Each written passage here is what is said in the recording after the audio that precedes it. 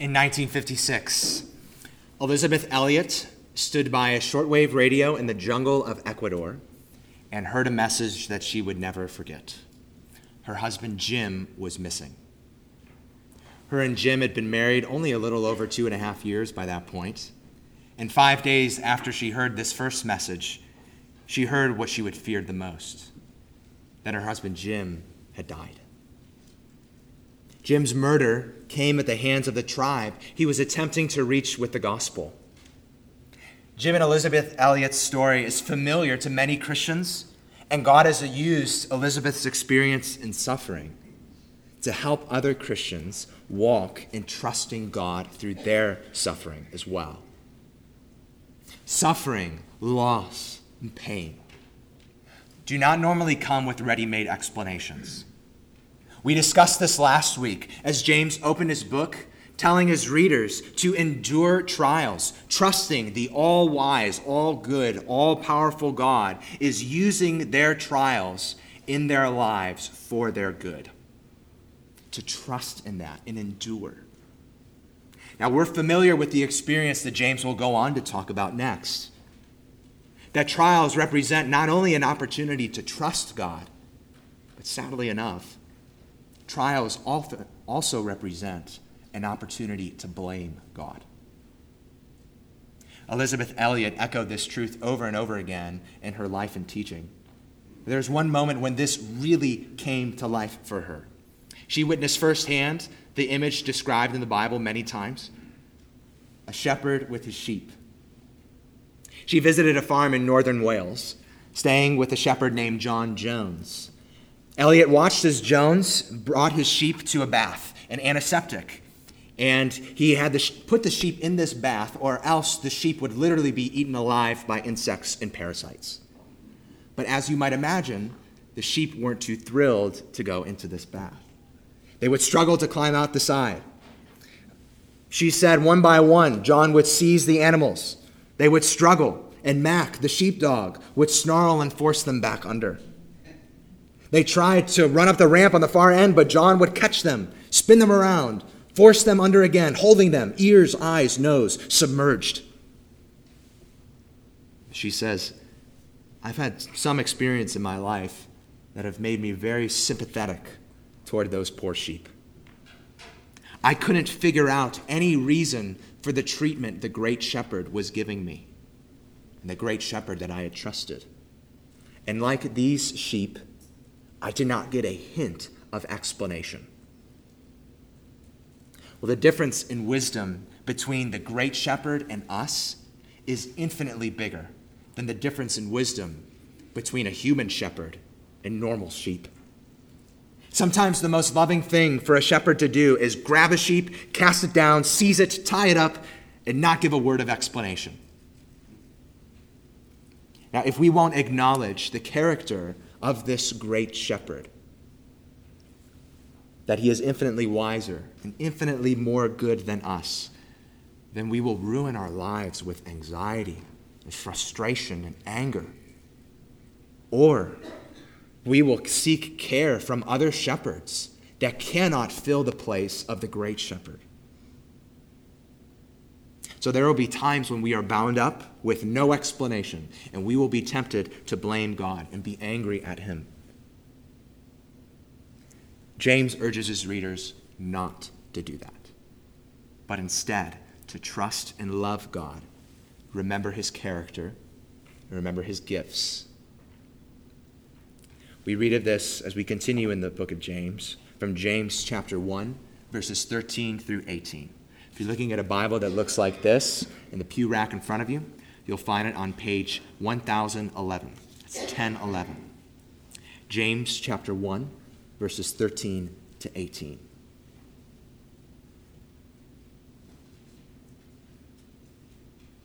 Let no one say when he is tempted, I am being tempted by God. For God cannot be tempted with evil, and he himself tempts no one. But each person is tempted when he is lured and enticed by his own desire. Then desire, when it is conceived, gives birth to sin. And sin, when it is fully grown, brings forth death. Do not be deceived, my beloved brothers. Every good gift and every perfect gift is from above, coming down from the Father of lights, with whom there is no variation or shadow due to change. Of his own will he brought us forth by the word of truth, that we should be a kind of firstfruits of his creatures. This is the word of the Lord. We will be tempted to sin against God when faced with trials because we will be tempted to believe wrong things about God. So friends, how are we to overcome this? Well, James tells his readers to think clearly about who God is. Not just that, to think clearly about who we are, and to think clearly about temptation itself. And all these things will result in loving God the most and trusting him. So we're going to distill this passage into one main point. I think it could go something like this. God's grace to us allows us to trust him unconditionally when we don't understand what's happening and when we are tempted to sin. God's grace to us allows us to trust him unconditionally when we don't understand what's happening and are tempted to sin. We're going to break down this passage into two big sections, which relate to the two small paragraphs of this passage. I think we can sum up the first section of the first paragraph just with one negative command, and that's don't blame God.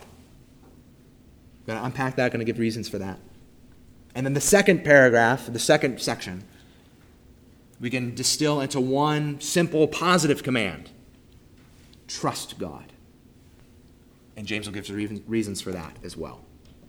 And before we dive in, very briefly, just to recap some basic knowledge of the letter of James, is to remind you first that it is in fact a letter written by someone and addressed to someone else. And that it's a letter tells us that, we should look for things that concern the situation of the recipients, what's going on in their lives, the difficulties, their circumstances.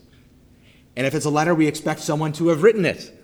The author is James. He says so in the very first word. Now, for several reasons, Christians over 2,000 years have deduced that this James is the James, half-brother of Jesus. You find Jesus' teaching throughout this letter. And if this is indeed James, the half-brother of Jesus, and given that James doesn't really mention the conflict brought about in Acts 15 of taking the gospel to the Gentiles, and that James, the half-brother of Jesus, was martyred in the year 62, most conclude that this is among the earliest letters of the New Testament, likely written in the early 40s. It's not the 1940s, but that's like the 0040s. The letter itself is known for its practical nature. It is written out of a pastoral concern for Christians who are Jewish, that they would grow in their wholehearted devotion to the Lord. Every area of their lives, that there would be less of a gap between their faith and how they're living, between what they say they believe and how they actually live. Less of a gap between those things. So like we saw last week, James opened his letter by encouraging them to respond to their trials in the right way. These were people who were being persecuted for their faith, forced to spread and leave where they lived. He tells them to count them as joy, count their trials as joy, not because the trials are good in themselves, but because God can use their trials to make them stronger and to bring them closer to him. Well, the next section of the letter, which is in front of us today, really flows out of the opening of James. And James pivots from trials to temptation. Like we already said at the beginning, when we face trials, we're often tempted to do wrong. And the main wrong James is concerned about that we might do when faced with trials is believe wrong things about God. So in the simplest form, what James says to his readers here is don't blame God, trust God. Now, we should say a lot more than that because that deserves explanation. And if we just left it at don't blame God, trust God, it would be too short of a sermon. Not the kind that I like. First paragraph really boils down to that one command. Don't blame God. We're going to try to understand what James is saying just by asking several different basic questions about this. Okay, first question. What is it that we should not blame God for? What is it that we should not blame God for? This is something important to clarify, or else we might get confused. Is James saying that God has nothing to do with the trials in our lives? Is that what James is saying? Well, the Bible seems to indicate otherwise if that is what he's saying.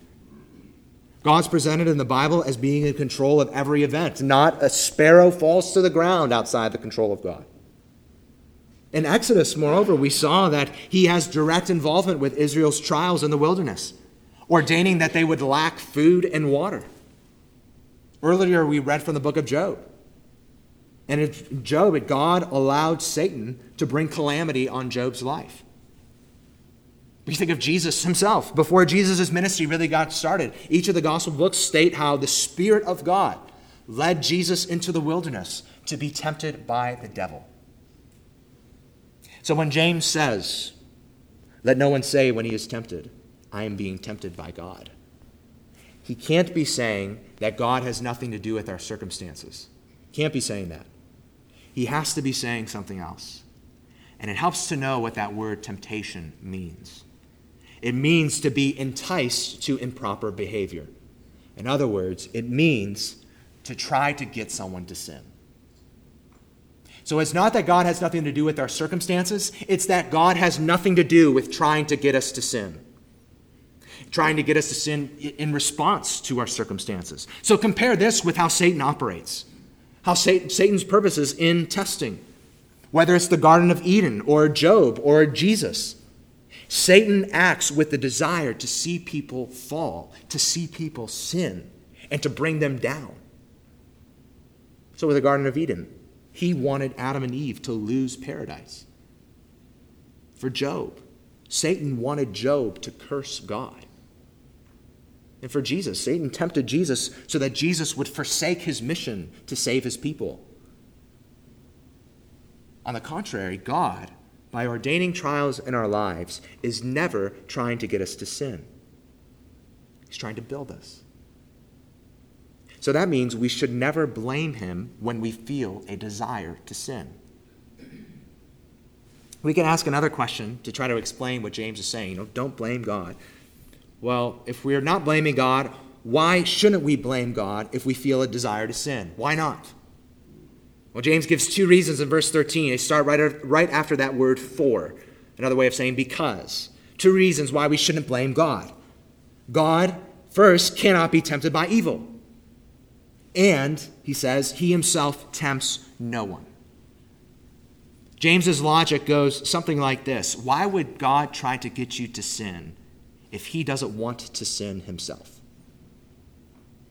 Why would God try to make sin attractive to you if sin is not attractive to God?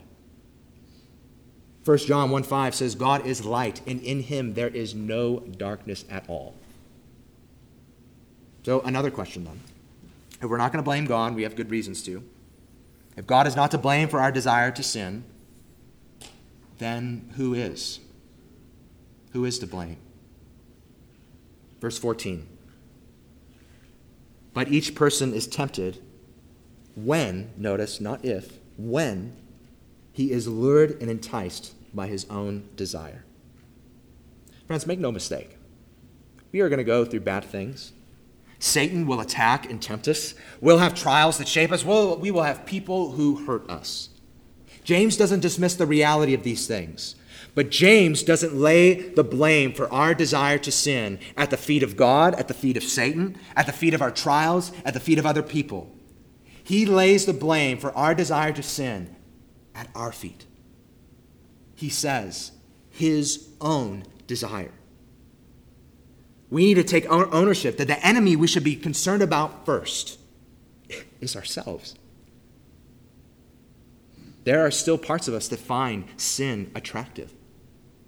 So not taking ownership of this would be like copying your friend on your chemistry test, copying all the answers down, writing your name on the paper, turning it in, and then when you fail, going back to the teacher and saying, it's my friend's fault. He got all the answers wrong. You wrote your name on that paper. Only you decided to copy him. That was your decision, not his. So this is James's case. James's case for them not to blame God for their desire to sin, really to blame themselves.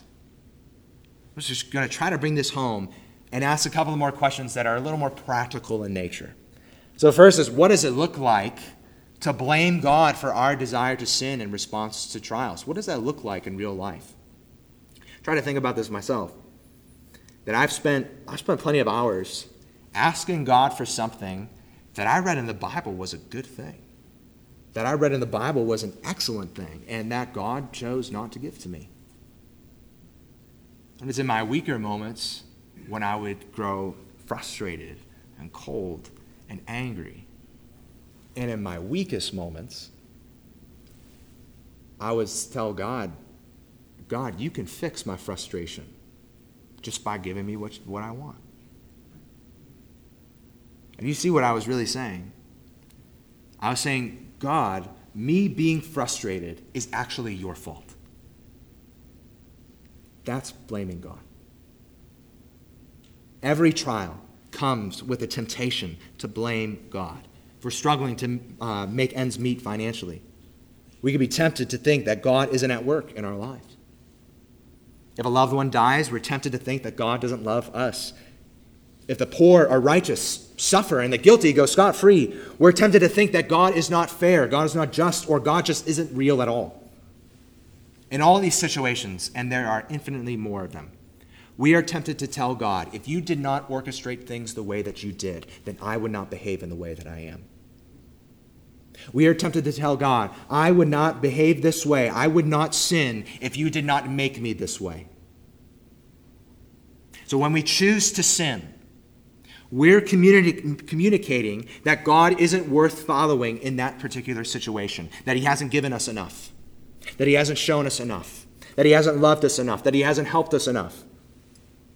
That's what it looks like to blame God. But on the flip side of that, so real life, what does it look like to take ownership that the desire to sin comes from us? What does it look like to own that? It's to realize that we don't want to sin because God wants us to sin. We want to sin because we like sin. It's to realize that sin often looks like a more attractive option than loving and trusting the Lord. That's why James uses the words lured and enticed.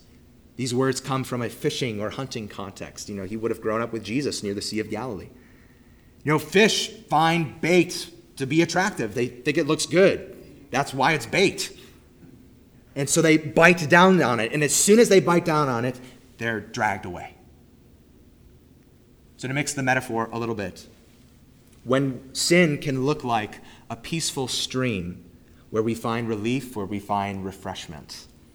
And when we enter that stream and stay in it, it begins to carry us along. It comes gently at first, but then it builds. And it builds to rush. And it builds into a rapid. And eventually, it leads to a cliff where there's a waterfall.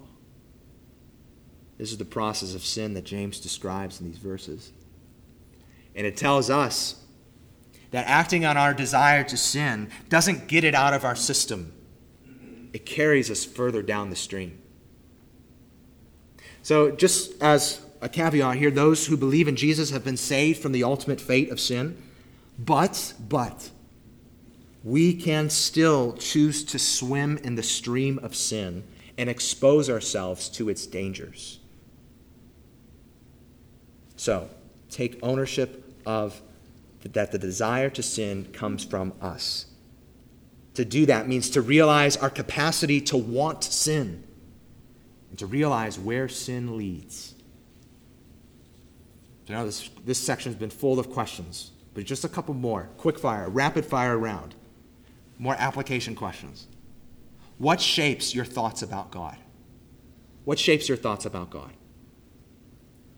If we are not in God's word, if we are not praying, if we are not among his people, then other influences will fill that place and then shape our thoughts about God.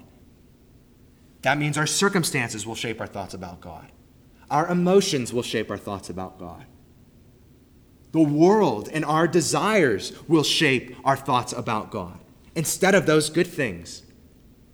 And James will go on in verse 16 to say that there are many things that seek to deceive us of how we believe in God. And it's stunning. Friends, it's stunning that even in our failure to be shaped to think about God in the right way, doing things that would shape us to think rightly about God, even when we don't do that and fail to do that, we can find a way to blame God for us not doing that. It is stunning to think. Underneath all of our excuses for not doing things such as reading the Bible, coming to church, praying, underneath all those excuses is a shift in blame. A shift in blame from ourselves and I think ultimately to the Lord. So that common excuse, I'm too busy, really peel back the layers, and I think you'll find us saying, if God hadn't given me so much to do, then maybe I would find time to seek him. Underneath that excuse, it's just too hard. Reading the Bible's too hard, praying's too hard, I really just can't focus. Peel back the layers. Underneath that excuse, if God just made it easier, then I would do it. Shift the blame. Another question, application in nature, and just in light of this. What are the difficulties in your life that tempt you to sin? What are the difficulties in your life that tempt you to sin? Friend, I would encourage you to do what you can to avoid those situations. But last question, the rapid fire round. How are your desires? How are your desires? What do you want? What are you passionate about? I ask this because we can't avoid all difficulties. We can't avoid all temptation. Friends, it's not wrong to feel temptation, but it is wrong to seek it. It is wrong to let it linger, and it is wrong to act on it. We won't act on temptation when our desires are right. So this side of heaven, there will always be parts of our hearts that desire sin. But what James tells us here is that each one of us, not just a subset of people, have a desire that are broken and aimed at the wrong thing. But the desire to sin becomes weaker and weaker the more we desire the Lord, the more we desire God.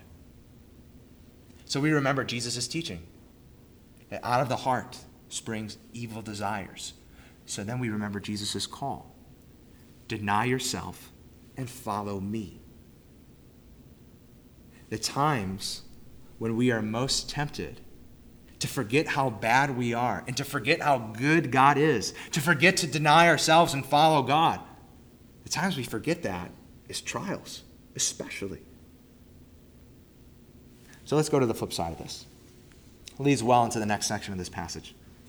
When circumstances arise that tempt us to sin, we should not blame God. Instead, we should trust God. It's really the second section here. It's just another simple command. Trust God. For it all the time. But like a lot of things in life, just because it's simple doesn't mean it is easy. Like hitting a golf ball. It looks like the simplest process ever. But there are about 1,001 different things that can go wrong in a golf swing that can make you slice it or shank it. So we want to take a moment, just right at the outset, when we say, trust God.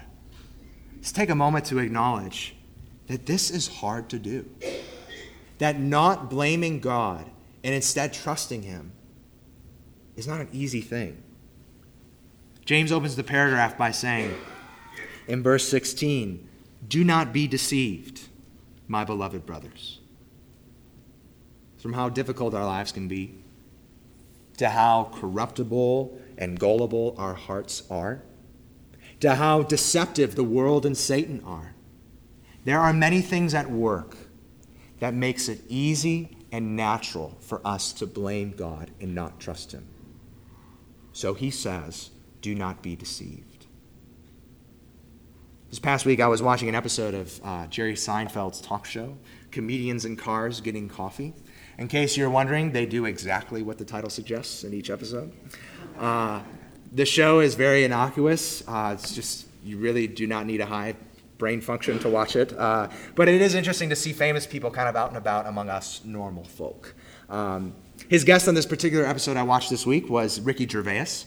He's the British comedian who is also a well-known atheist. Somehow Jerry and Ricky got on the topic of prayer. And Mr. Gervais said how foolish it was for people to think that God would show up to help them find their car keys when God had not shown up to stop something like the Holocaust. Something that was meant to be very lighthearted, kind of jokey, but really was impactful. It's a striking moment. And it was more than that Mr. Gervais didn't believe in God. He's angry at God. So I thought, would I have an answer to that? Here's a prime example of it just being easy and natural to blame God instead of trust him. Now, trying to do that when thinking of something like the Holocaust or a mass shooting deserves more time than we have this morning. But one of the first people I thought of in response to Mr. Gervais's criticism was Corrie ten Boom. Corrie ten Boom was a Dutch Christian who was put in a Nazi concentration camp because her family protected Jewish people. Corrie trusted God while at Ravensbrück concentration camp and even witnessed God work in that dark place. The guards at Ravensbrück would not enter Corrie's barracks because it was infested with fleas. This allowed her and the other prisoners in those barracks to study the Bible and pray together. Talking about that line from Psalm 23 coming to life. You prepare before me a table in the presence of my enemies. Fleas stopped Nazis. So the kind of trust that God wants us to have in him does not come easy, does not come natural. The kind of trust God wants us to have in him is a kind that's unconditional. It's unconditional. That no matter what happens, even if we don't understand it, even when it's hard, we trust him and we love him. Friends, this is not an easy thing to do. So why should we do it? Well, verse 17.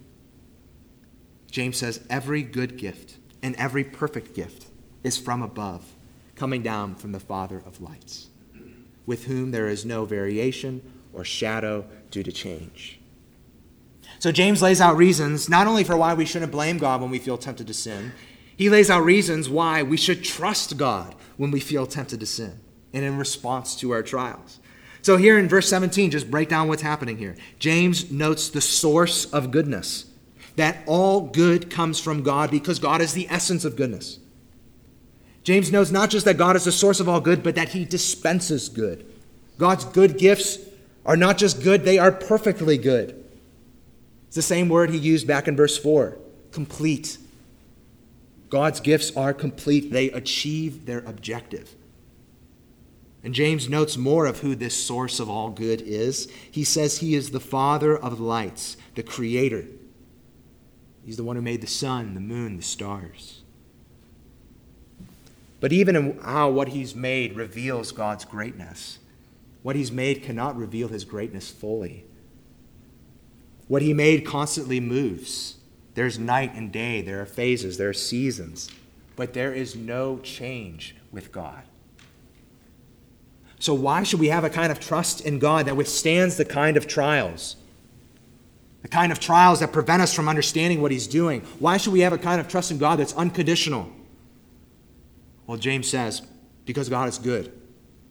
He gives good, and he is always unchangingly good. Models of this kind of unconditional trust are replete in Scripture. Trust that the good Creator God is always good. There's Joseph. Most of us know Joseph's story. Sold into slavery, falsely accused and thrown into prison. Things that should not have made sense to Joseph. Yet Joseph could look at all that happened and say to the people who wronged him, what you meant for evil, God meant for good, to bring it about that many people should be kept alive as they are today. Joseph did not respond to his situation by blaming God. Joseph responded to his situation by trusting God. There's Job. Literally, the entire book of Job is about how he can't understand why the things he's going through are happening. The whole book is him wrestling with whether or not to blame God for his trials or whether or not to hang on to God and God's good character. Now, Job has strong and weak moments with this. But I think his strongest moment comes after what we read earlier, after his initial declaration of trust in chapter 1. It's from Job 13:15, where he says, though he slay me, I will hope in him. Unconditional trust. Models of that all over the Bible. There's Psalm 88. Psalm 88 is often referred to as the basement of the Psalter. Most psalms find a way to wrap up well, to note how the situation's changed, to end on some kind of bright spot. But not Psalm 88. Sometimes it's just how life is. It's very, very hard to find any sort of silver lining. But although the author of that psalm finds himself in that kind of situation, where does he remain faced? He remains faced toward the Lord, not turned his back on him. He doesn't see, he doesn't understand, but he cries out to the Lord, who he calls the God of his salvation. Models of unconditional trust. Friends, the greatest one, Jesus Christ. Faced before Jesus was a darkness never experienced by anyone else. The full wrath of God for sinners. In Jesus' anguish, his sweating of blood, he expresses an unconditional trust in God the Father, saying, not my will, but yours be done. So God asks us to trust in him even when we can't see all that he's doing, even in the face of darkness. And so here is Jesus, reminding us that he isn't asking us to do anything that he hasn't done himself. Corrie ten Boom says this: the darkness we can face is very deep, but our God has gone deeper still. When you have been to Calvary, even Ravensbrück concentration camp looks small. So friend, what are you facing that makes it hard to trust God and very easy and natural to blame him? Maybe it's something big, but it doesn't have to be. Can you trust in God's goodness even when you can't see it? We don't want to pretend that that's not a hard thing to do, because it is. But if there is a condition to your love and trust for God, if you say, I'll continue to trust God only if, whatever comes after that if functions as your real God. You're saying that that thing is more important for you to have than to have God himself. Unconditional trust. That's what God's calling us to. He's not calling us to blind trust, like we've said. He's proven his goodness. His goodness will not change. We have good reasons to have this kind of trust in God. But we still ask, how do we do this? How do we have this kind of trust? Well, verse 18, the last one of this section. Of his own will, he brought us forth by the word of truth, that we should be a kind of firstfruits of his creatures. Quickly, let's try to see what James is doing here, what James is saying. Again, we're working towards figuring out how we can have this kind of unconditional trust. How? That phrase, brought us forth, lies at the center of verse 18. Literally means that God gave birth to us. So the Old Testament, God promised to give his people new hearts, to replace their hearts of stone and give them hearts of flesh. Hearts that desire and are able to trust God unconditionally. Other places in the Bible, the Apostle Paul says that anyone who believes in Jesus is a new creation. In John 3, Jesus told the Pharisee Nicodemus that he must be born again, literally born from above. This is not human birth, this is another one. With a new birth comes a new life and a new relationship to the one who gave us birth. And here, that's God himself. God is the one who did this. It says he brought us forth. And the basis for him doing that is his own choice. He says, of his own will, he brought us forth. In other words, he didn't conclude that, man, look at Bill Barbie, how good he is. I'm going to give birth to him. I'm going to give him new life. No. His own decision. Did not conclude that we earned this. He gave it. Just as we contributed nothing to our human birth, you did not consult with your parents, I think I will be born at this time. Neither did you contribute anything to your spiritual birth. Here's a prime example of God's gracious, good, perfect gift, our salvation. Completely a gift. The Bible affirms that we genuinely chose God, but the mystery is that we only chose him because he chose us. John 15:16, Jesus says, "You did not choose me, but I chose you." Of his own will, he brought us forth by the word of truth. So how does God bring us forth? It says, by the word of truth. His Spirit moves in our hearts to trust in Christ when we hear the gospel. This is called regeneration. So we read earlier from 1 Peter 2. It says, "You have been born again through the living and abiding word of God." And later in verse 25, this word is the good news that was preached to you. You put all this together. How do we trust God unconditionally? How can we trust him even when trials make blaming him the easiest and most natural thing to do? Because he's the one who has chosen to empower us to believe and trust in him in the first place. If he has chosen to do this and has done this, then he will keep doing this because his purposes do not change. This gives us assurance. There is no shadow due to change. His will does not change. The power to trust him comes from him, not from us. It's a gift from God that we trust in Christ in the first place, and it's a gift from God that we continue to trust in Christ after we've trusted him the first time. So when you have no idea how you will trust God in what you are facing, remember his unchanging goodness, remember his unchanging promises and purposes and will, and pray. God, I feel powerless to trust in you. Help me. Keep your promise to me.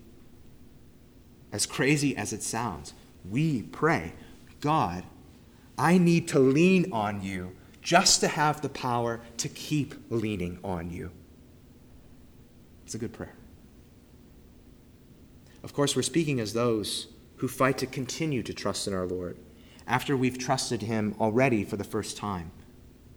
And remember that Christians are those who have trusted in Jesus alone to pay the punishment for their sins, who trust in his good life to go in their place, to have a righteous standing before God the Father, and who trust Jesus enough to follow him as Lord. Now, if that does not describe you this morning, then you might be tempted to worry or give the excuse that you don't trust in God yet because he has not chosen you. Well, friends, that would be blaming God, the exact thing we're warning against. What we say is, believe. Trust in Jesus today. And that will show that God has chosen you. There's one more thing to note about this passage. We have reasons to trust in God, power to trust in God, this kind of unconditional trust. But it closes with hope as we have this kind of trust in God. Hope. See how James closes verse 18. It says that we should be a kind of first fruits of his creatures. Now, first fruits symbolize a lot of things. In the Old Testament, it's what God called his people to give him, their first and their best. But most basically, though, first fruits show us simply that there are more fruits to come. God has saved us. God has made us new. If we are the first fruits of that, then that means he's making all things new as well. That means there's more to come. That means one day he will bring justice and every wrong will be made right. And it will be no longer difficult to trust him because our faith will be sight. That Jesus died and rose again and that God saved you is evidence that he will do this and finish this work. But until then, when trials tempt us to sin and blame God, remember that there is no darkness in God, but there is darkness that remains in us. And instead of blaming God, we trust him, even when the easiest and most natural thing to do would be to blame him, because we know that he is the source of all good, that he is unchangingly good and infinitely wise, and that he has been good to us in the past. And he has given us new life in Christ and is there to keep us trusting in Christ. So friends, trust the Lord even when it's hard. even when we can't see. Because one day we will see. And one day we will not have sin. And one day our faith will be sight. Let's pray.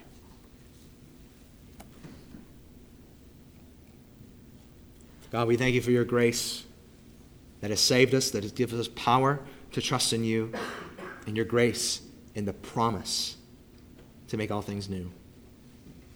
Lord, we say this morning, we need your help. You've done so good to us. But unlike you, we are changing. There is variation. So God, we need help trusting in you who does not change. Because God, there are so many things we do not see, we do not know, we do not understand. We need help to trust in you. So God, would you help us? And would you remind us of the promise we have, the sure standing we have in Jesus? God, do this for us, we pray, in his name. Amen.